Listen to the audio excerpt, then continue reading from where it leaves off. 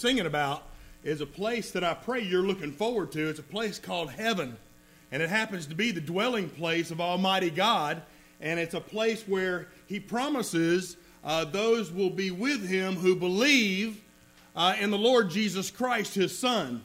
So if you haven't gotten to that place where you are a believer in the Lord Jesus Christ, I urge you to make that decision today.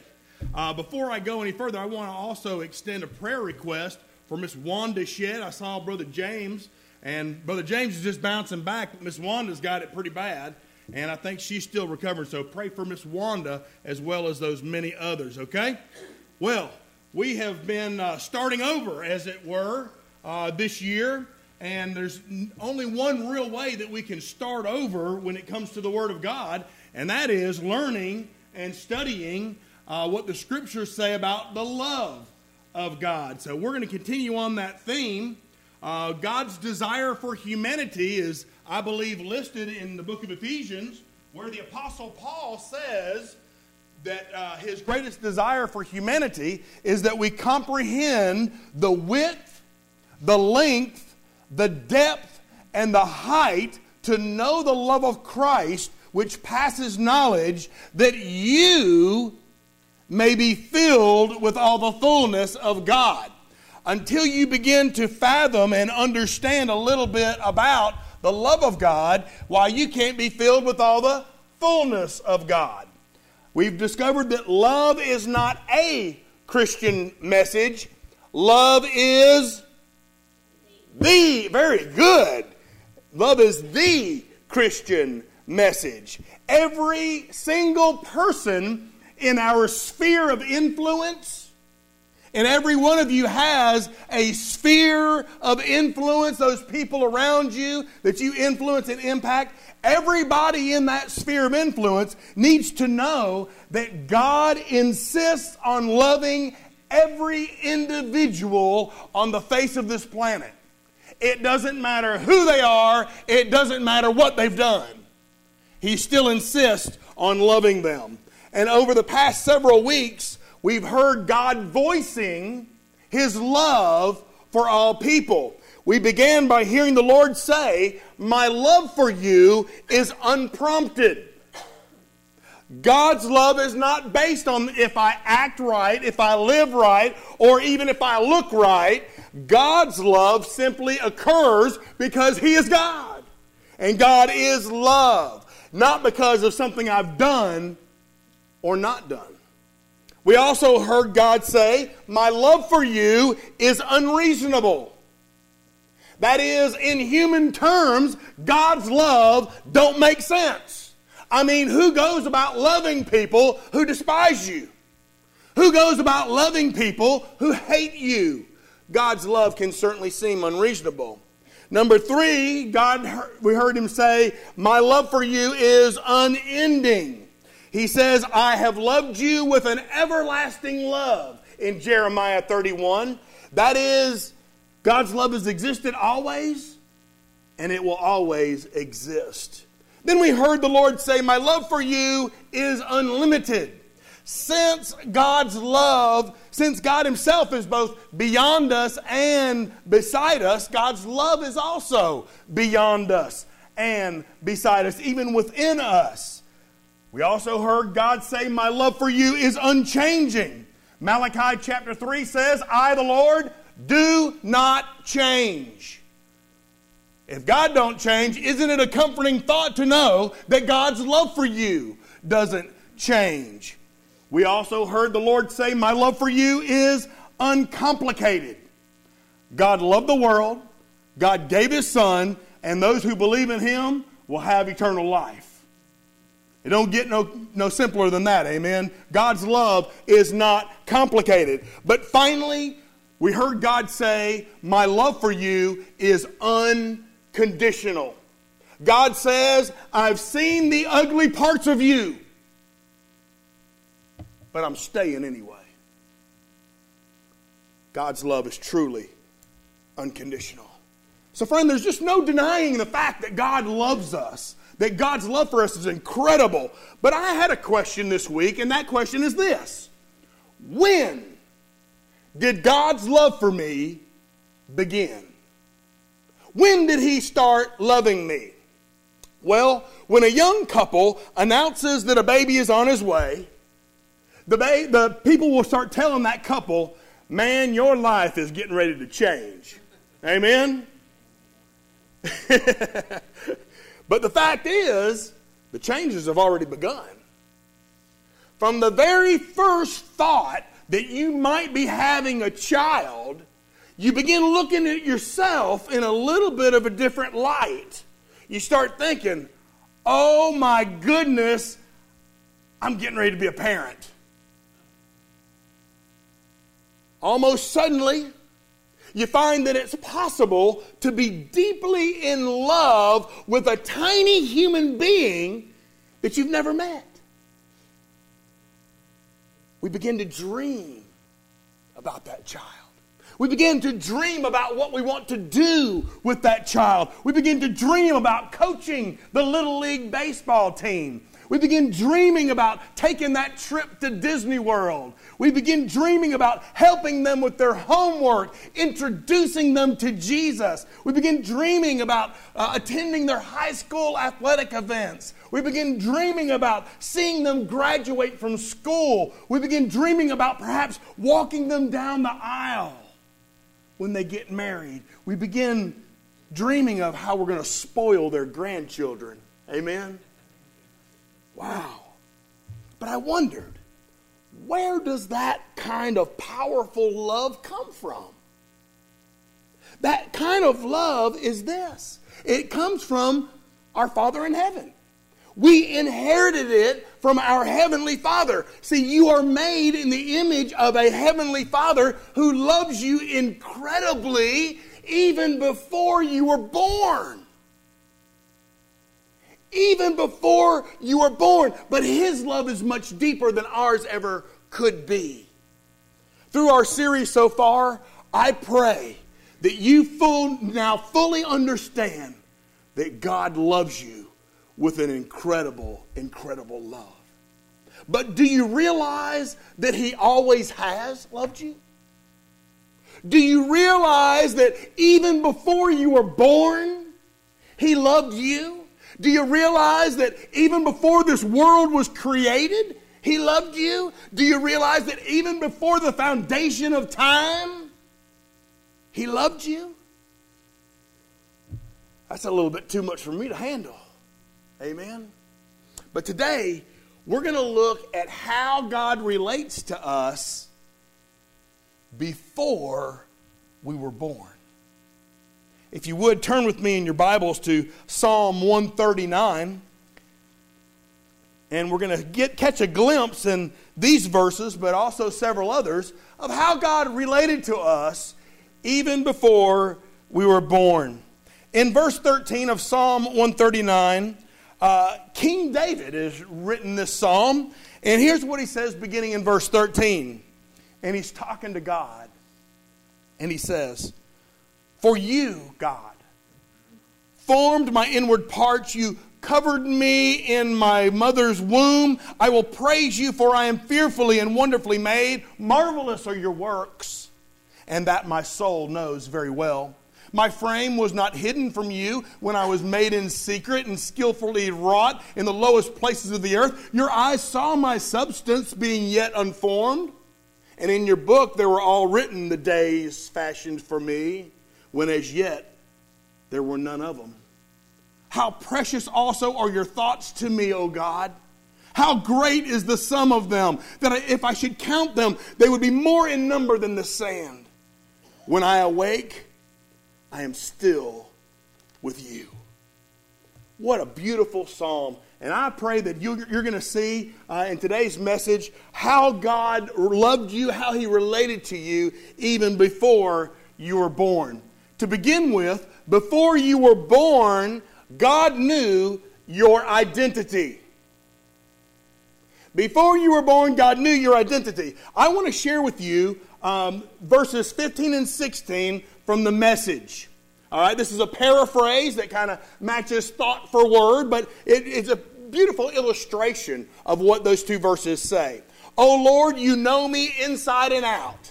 Amen? God knows us inside and out. You know every bone in my body. You know exactly how I was made, bit by bit, and how I was sculpted from nothing into something. Like an open book, you watched me grow from conception to birth. All the stages of my life were spread out before you. The days of my life prepared before I had even lived one day. When David wrote this psalm, he was expressing a truth about God. But when he wrote this psalm, he was also expressing something he believed about himself. David considered himself to be a person before he was born. He was a human being before he was born. He said, God, you covered me. That is, you knit me together in my mother's womb. See, it's very important for us to understand what verse 16 shows us. In verse 16, the Bible uses a word that it uses only one time in the whole Scriptures. And that Hebrew word is the word golem. Say golem. Y'all are just Hebrew experts, aren't you? Golem here is the only time that it's used. The word golem. And golem basically means embryo.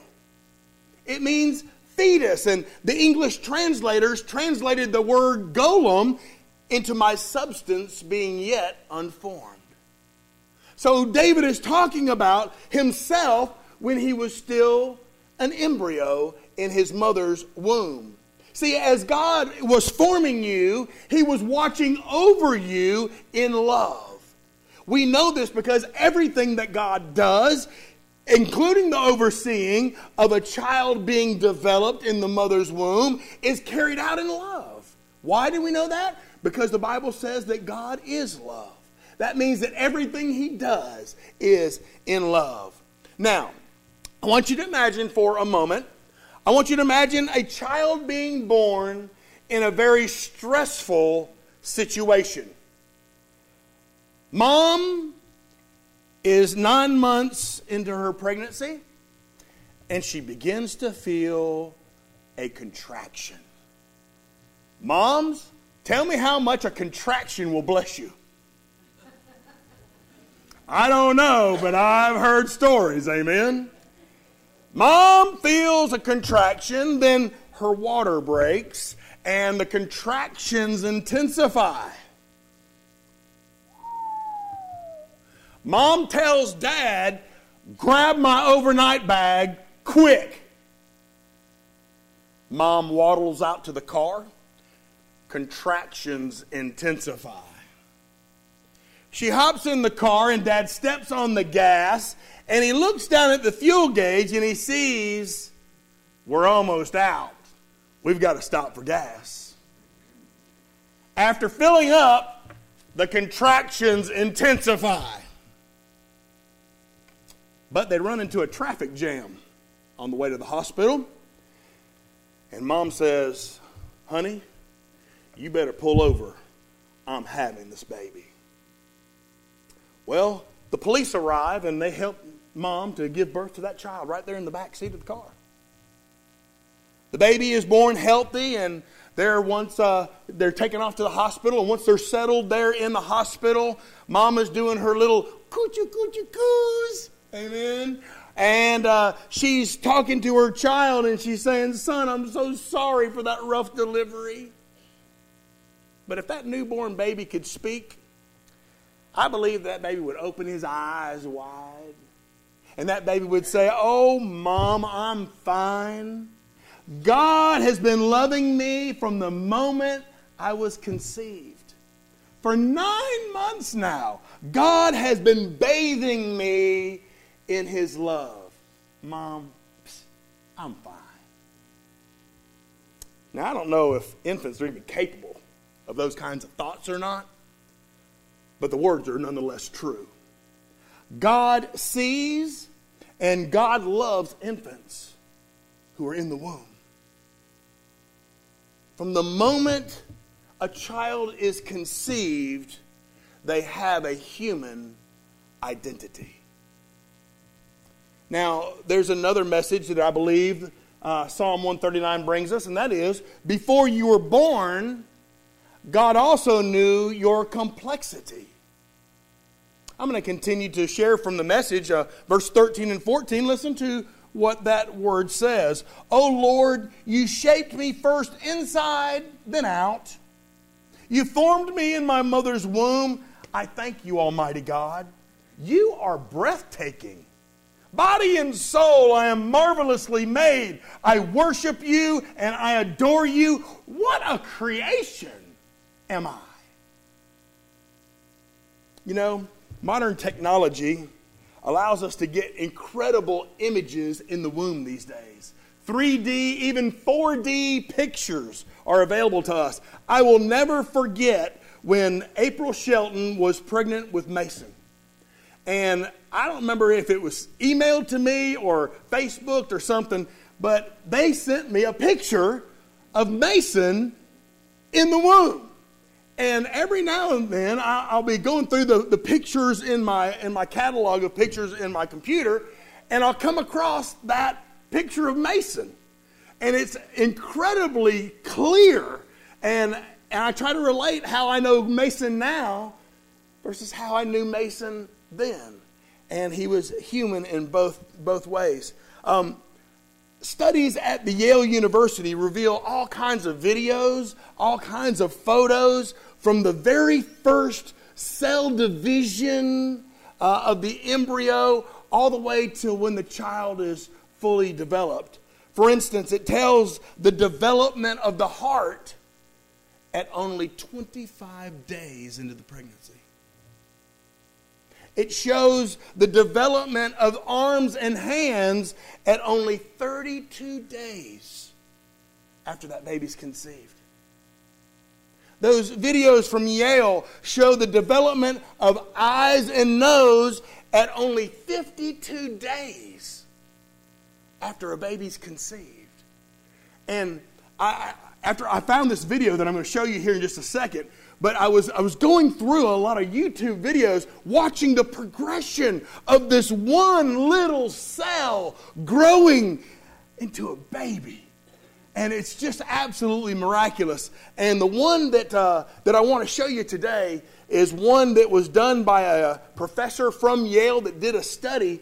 And he was doing a study on how to visually teach astronauts how to do surgery up in deep space. All right? So this is not reality. It's rather him creating this video to show you and I what it looks like.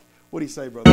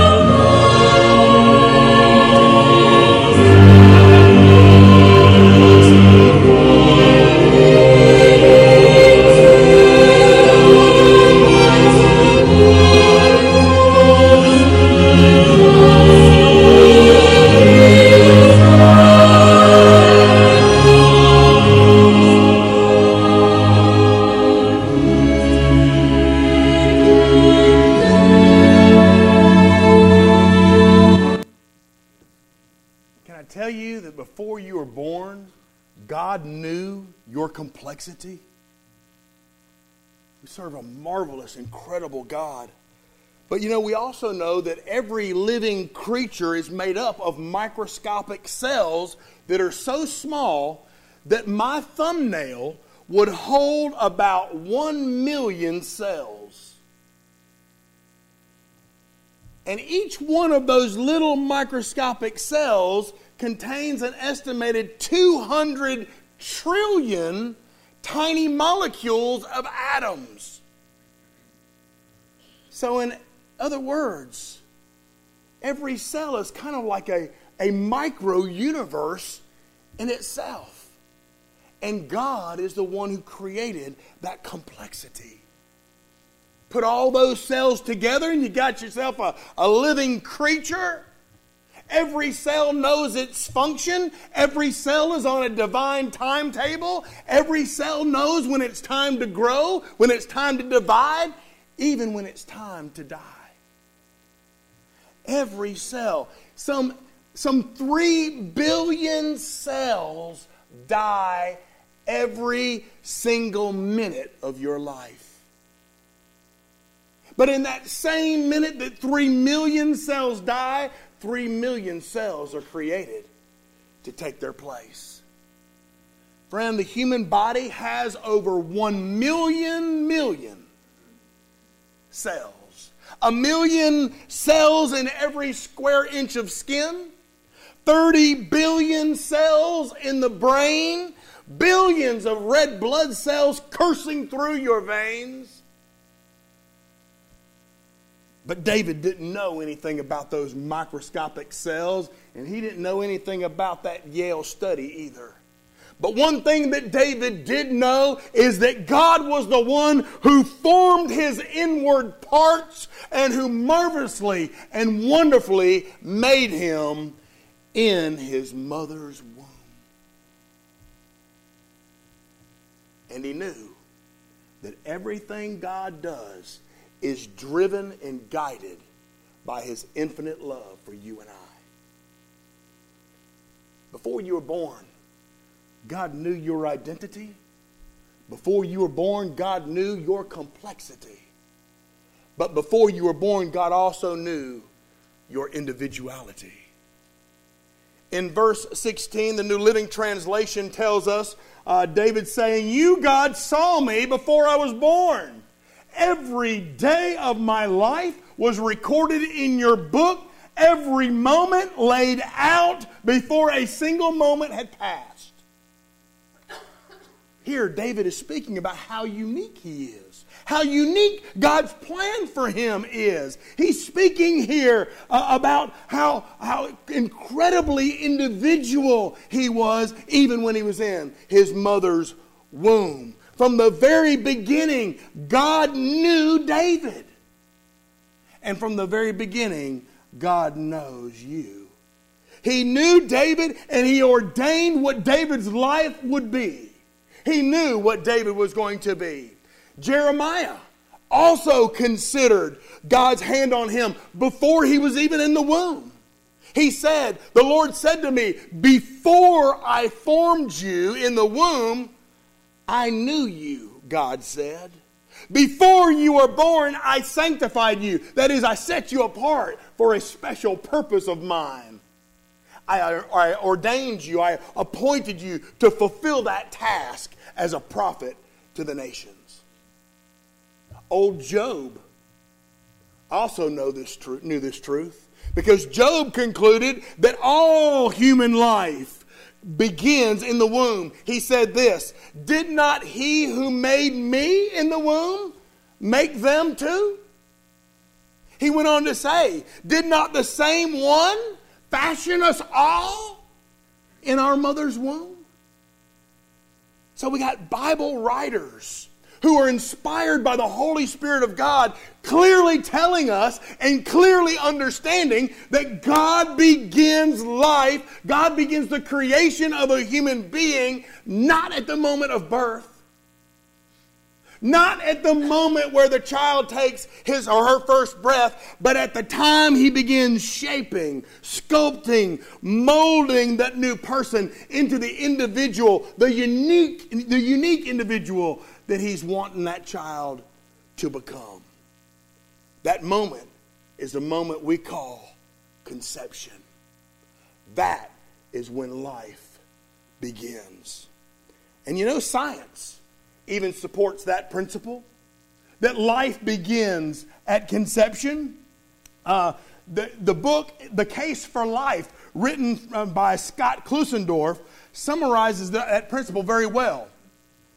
That book says, in short, you didn't come from an embryo.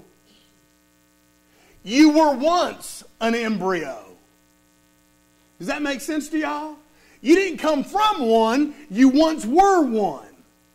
And so we need to understand that. You began as a human being, and you're going to remain one until you die. You simply lacked maturity as an embryo.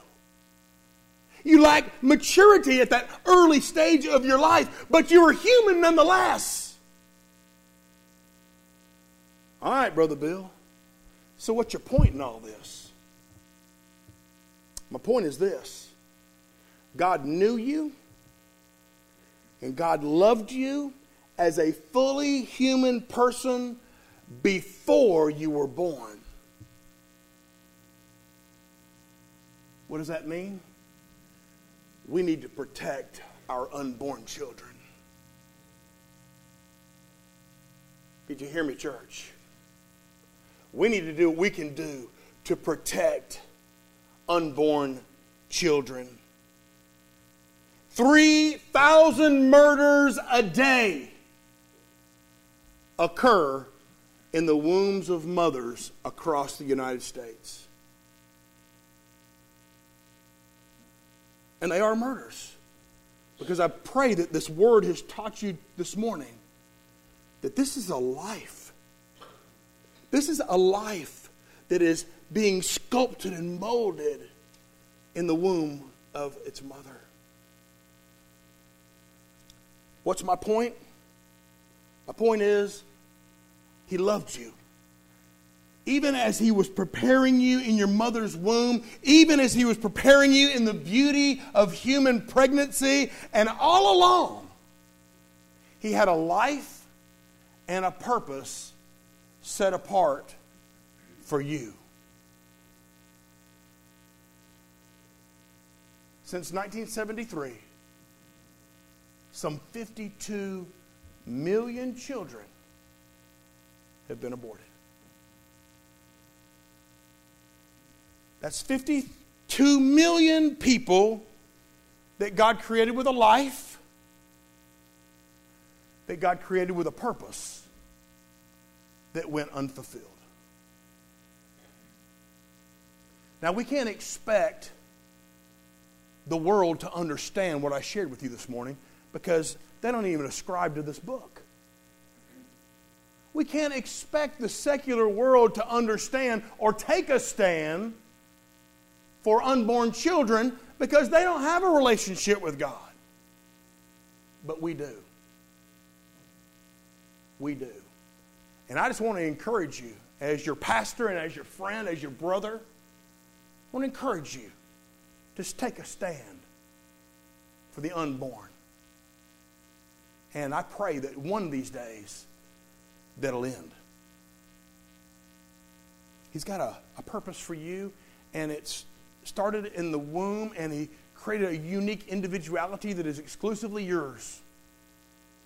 There were things that those 52 million children that only they could have done. I've often wondered if the cure was from cancer was not in one of those.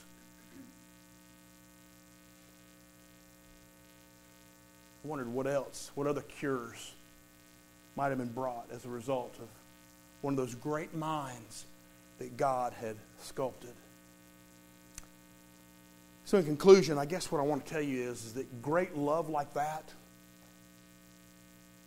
it needs to be received. The greatest revelation of God's love to you was His Son Jesus on the cross. But such love needs to be received. That love needs to be received. That love, friend, it deserves a response. So my prayer for you is today that if you have not received the love of God, that it was manifested through the life and shed blood of Jesus Christ, His Son, that you'll receive that love today. We're going to sing a song in a moment, and we call it decision time. But I found that there's all manner of decisions that need to be made during decision time. It may be that as a believer, you want to take a bolder stand for the unborn. It may be that you realize that you haven't received the love of God, therefore you have no relationship with God, therefore you have no hope of heaven. The Bible's clear. Such love must be received. Let me pray for you. Father in heaven, I thank you so much for just being who you are. You are love. But Lord, I thank you so much for pouring out that love on us, and that while we were still sinners, your Son Jesus suffered and died on the cross for us.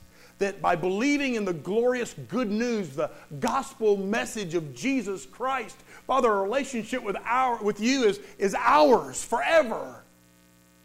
It cannot be stolen. It cannot be taken away. It cannot be snatched from us. But Lord, your word makes it clear that such love must be received. Otherwise, it's one-sided. So Lord, I pray that the salvation you offer, the greatest blessing of life that you offer through your love, is received today. Lord, for that believer who completely understands that Jesus died for them and they are a follower of Christ. They are growing as a disciple of the Lord. They are born-again believers. They are heaven-born and heaven-bound. Father, I pray that perhaps their heart was quickened to understand the boldness that is required of your children to take a stand for the unborn. Father, I pray in Jesus' name that we'd be willing to take that stand. Father, whatever it is you're leading your people to decide upon today, I pray that in a still soft whisper, Lord, you tell them that today is the day to draw the line in the sand and to make that decision for you. This we all pray in the name above all names, the King of Kings and the Lord of Lords. His name is Jesus. And all God's people said,